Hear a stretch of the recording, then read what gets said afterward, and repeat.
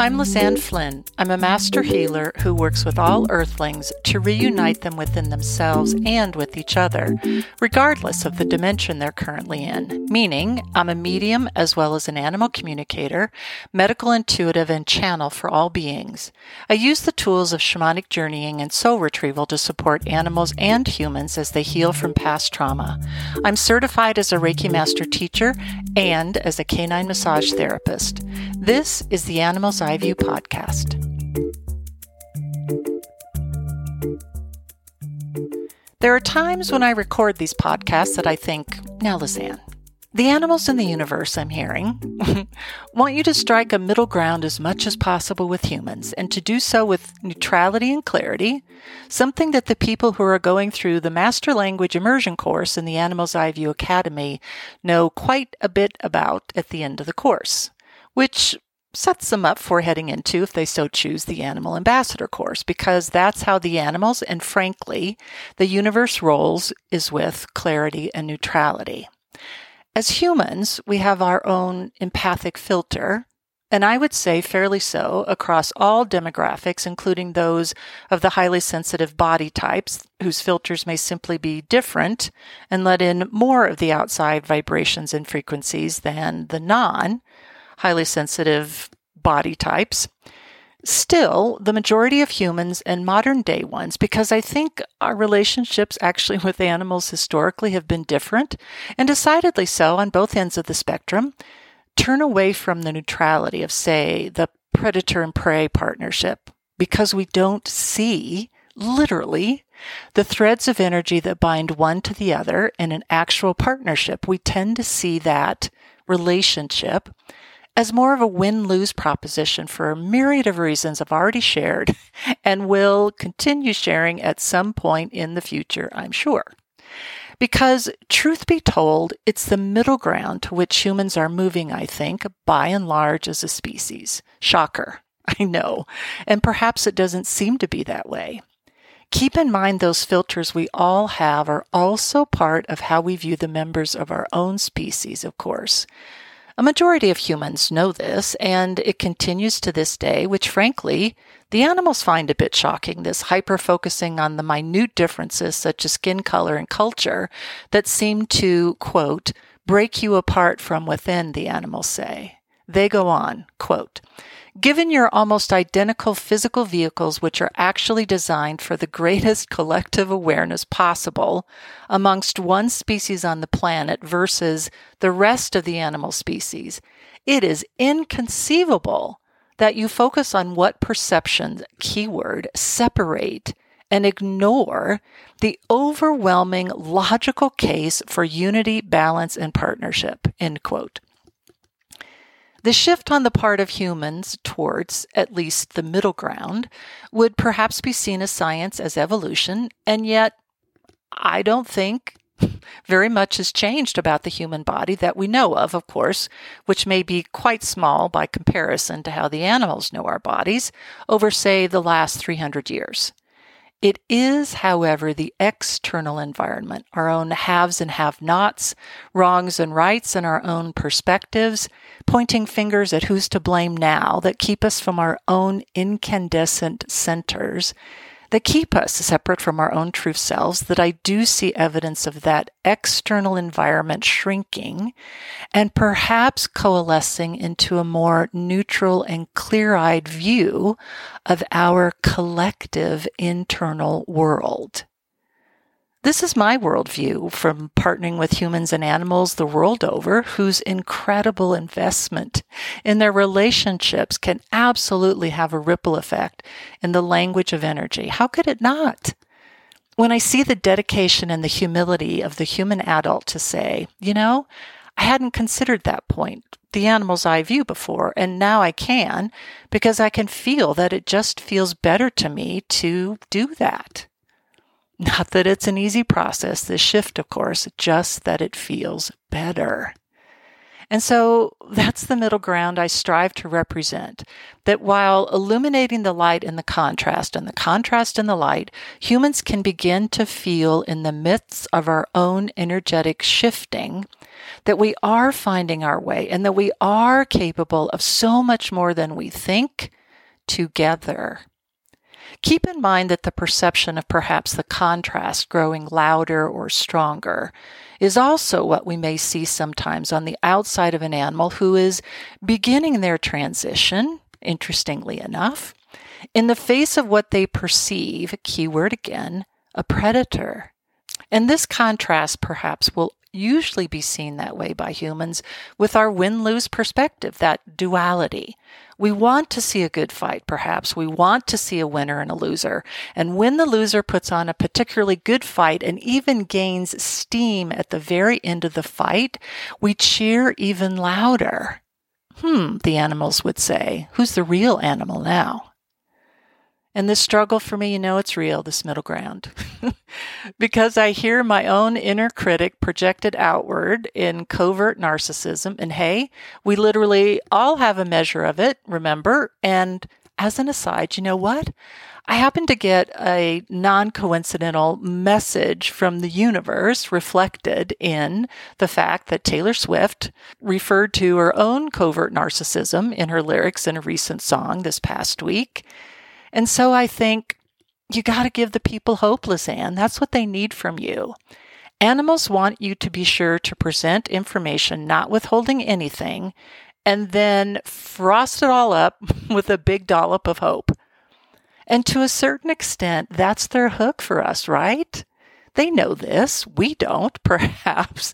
The hope that there is more of everything, which is the more we look for in order to face, or so we perceive, not only our own contrast, but also the contrast that we perceive exists on planet Earth.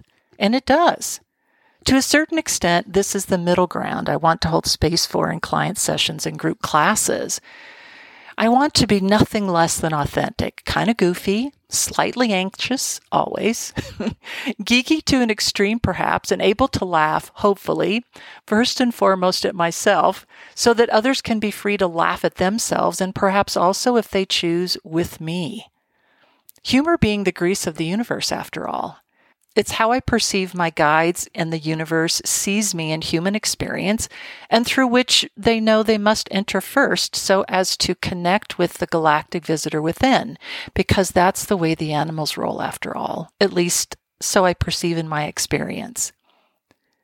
And I return again to review how energy is speaking to me, and I think, was it a balance of partnership and unity and a partnership between unity and balance?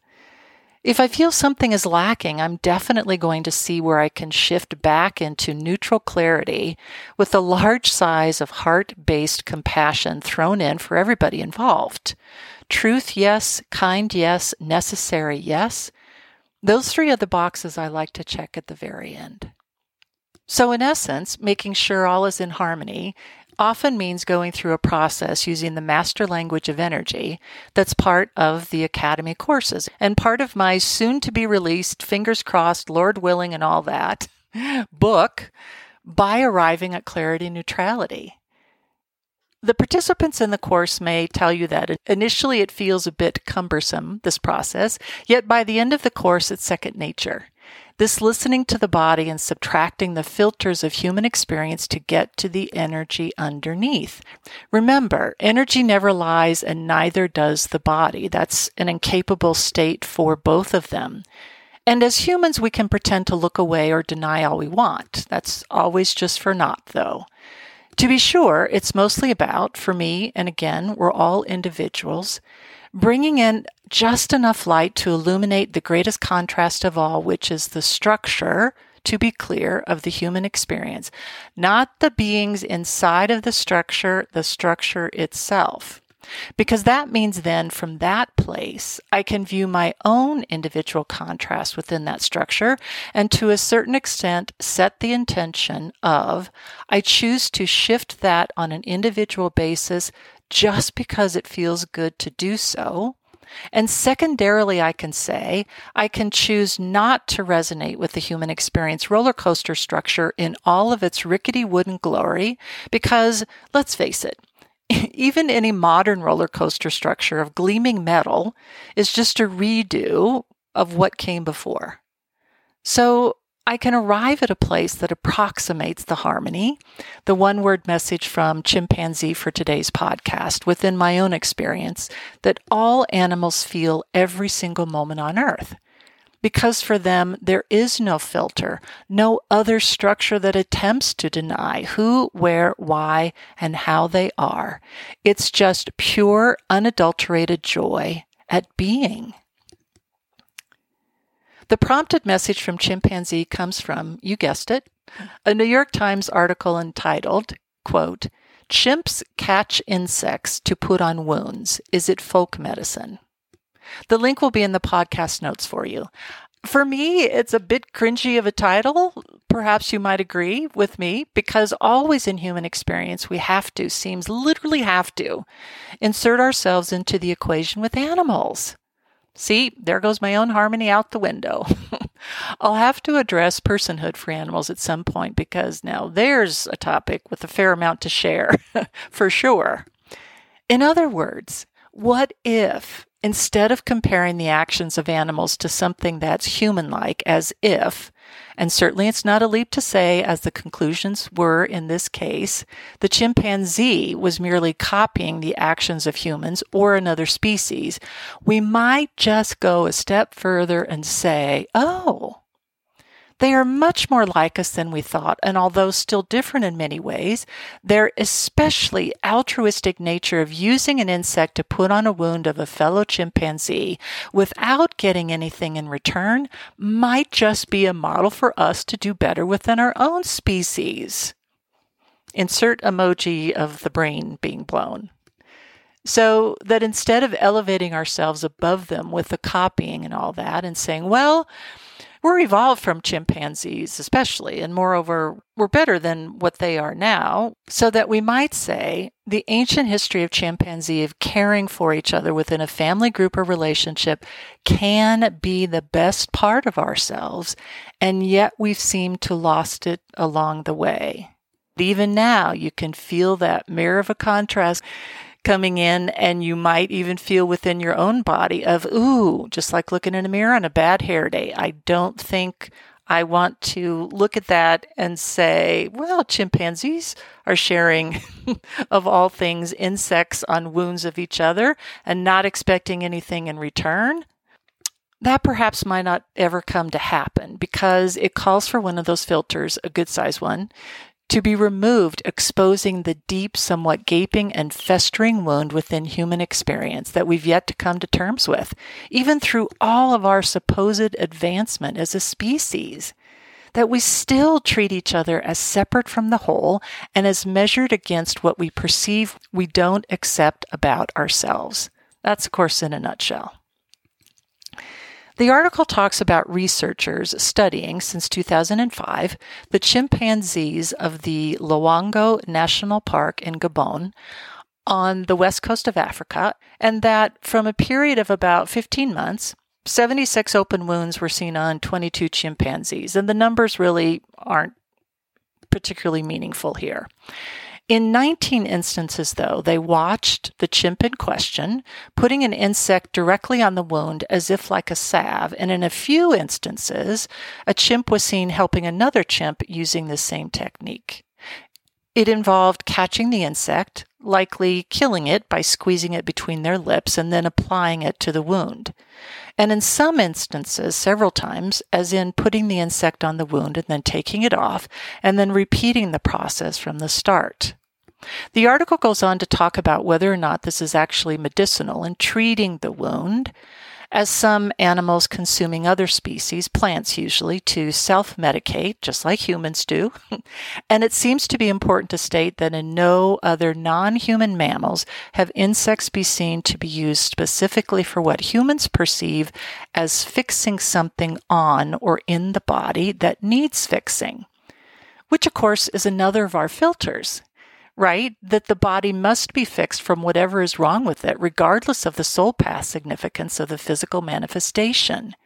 My own body's MS is a classic example for me of this in this lifetime.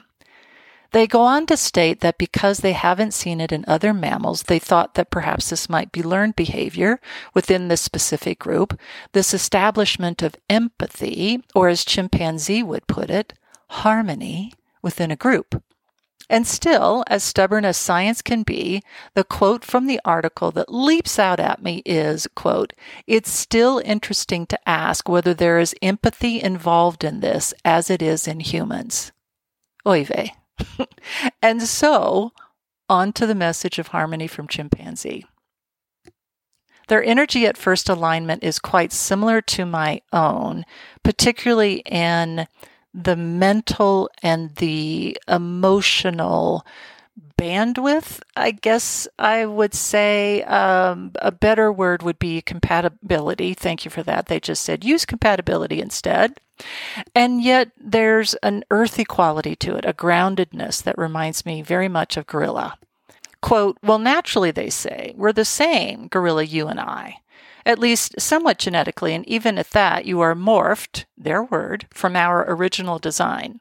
I'm inserting here. And at this, there is some clairvoyance of dinosaurs flying through the air and whatnot. It's very quick. They say that's another conversation for another time, referring to, I think, evolution in general among species. And I got to tell you, it is always fascinating, these conversations. So, to continue for them, quote, "When you ask why we use the insects, we say they have a unique ability to regenerate and heal themselves, and in our harmonizing with them, we are seeking to gather their wisdom for self-healing into our own bodies. And where you see destruction of them by our squeezing them in our lips and then placing them in our wounds, we say that only in this way can some partnerships be best served on this planet of current fixed duality. The insects are revered by our species as they outnumber us and could cause irritation if in overabundance, which is why you see us grooming each other. And so, in a second way of harmony with them, we reestablish equilibrium in our own bodies, help their numbers to remain at proper sustainable levels, and have the benefit of establishing a mode of care between ourselves that feels good. What else is there on this planet, after all, than feeling good? The very harmony you seek cannot be cured by a rejection of all that bugs you. Their pun intended, I think, because it only causes that which bugs you to increase. Only by interacting with this irritation with clarity can you begin to gain insight into its intended purpose, and in this case, with the insects in the wound, it is of other dimensions which your limited viewpoint can only truly see should you choose to expand from where you are by engaging directly, not with the intention of fixing, but with the intention of harmony. The end result isn't the goal, and it's only in the engagement of energy with another being that other dimensions will be illuminated. And just like a good song, more voices singing complementary notes make it all that much sweeter. At least, that's how Chimpanzee sees it. Thanks for listening today. Leave a review if you're so inspired, and be sure to subscribe to this podcast. I offer all new clients a free 15-minute consultation. Reach out if you think I can be of service and to schedule online via www.lizanneflynn.com. Come and find me on social media, Facebook, Twitterverse, Instagram, and LinkedIn. I encourage you to sign up for my quarterly newsletter on my website, where I also post notices for upcoming events, the starting date of courses in the Animal's Eye View Academy, and online psychic fairs. Tune in 2 weeks' time, where we'll be talking about the sometimes curse of human mythology, bootstraps, dues, and other lessons. This has been the Animal's Eye View podcast. I'll see you next time.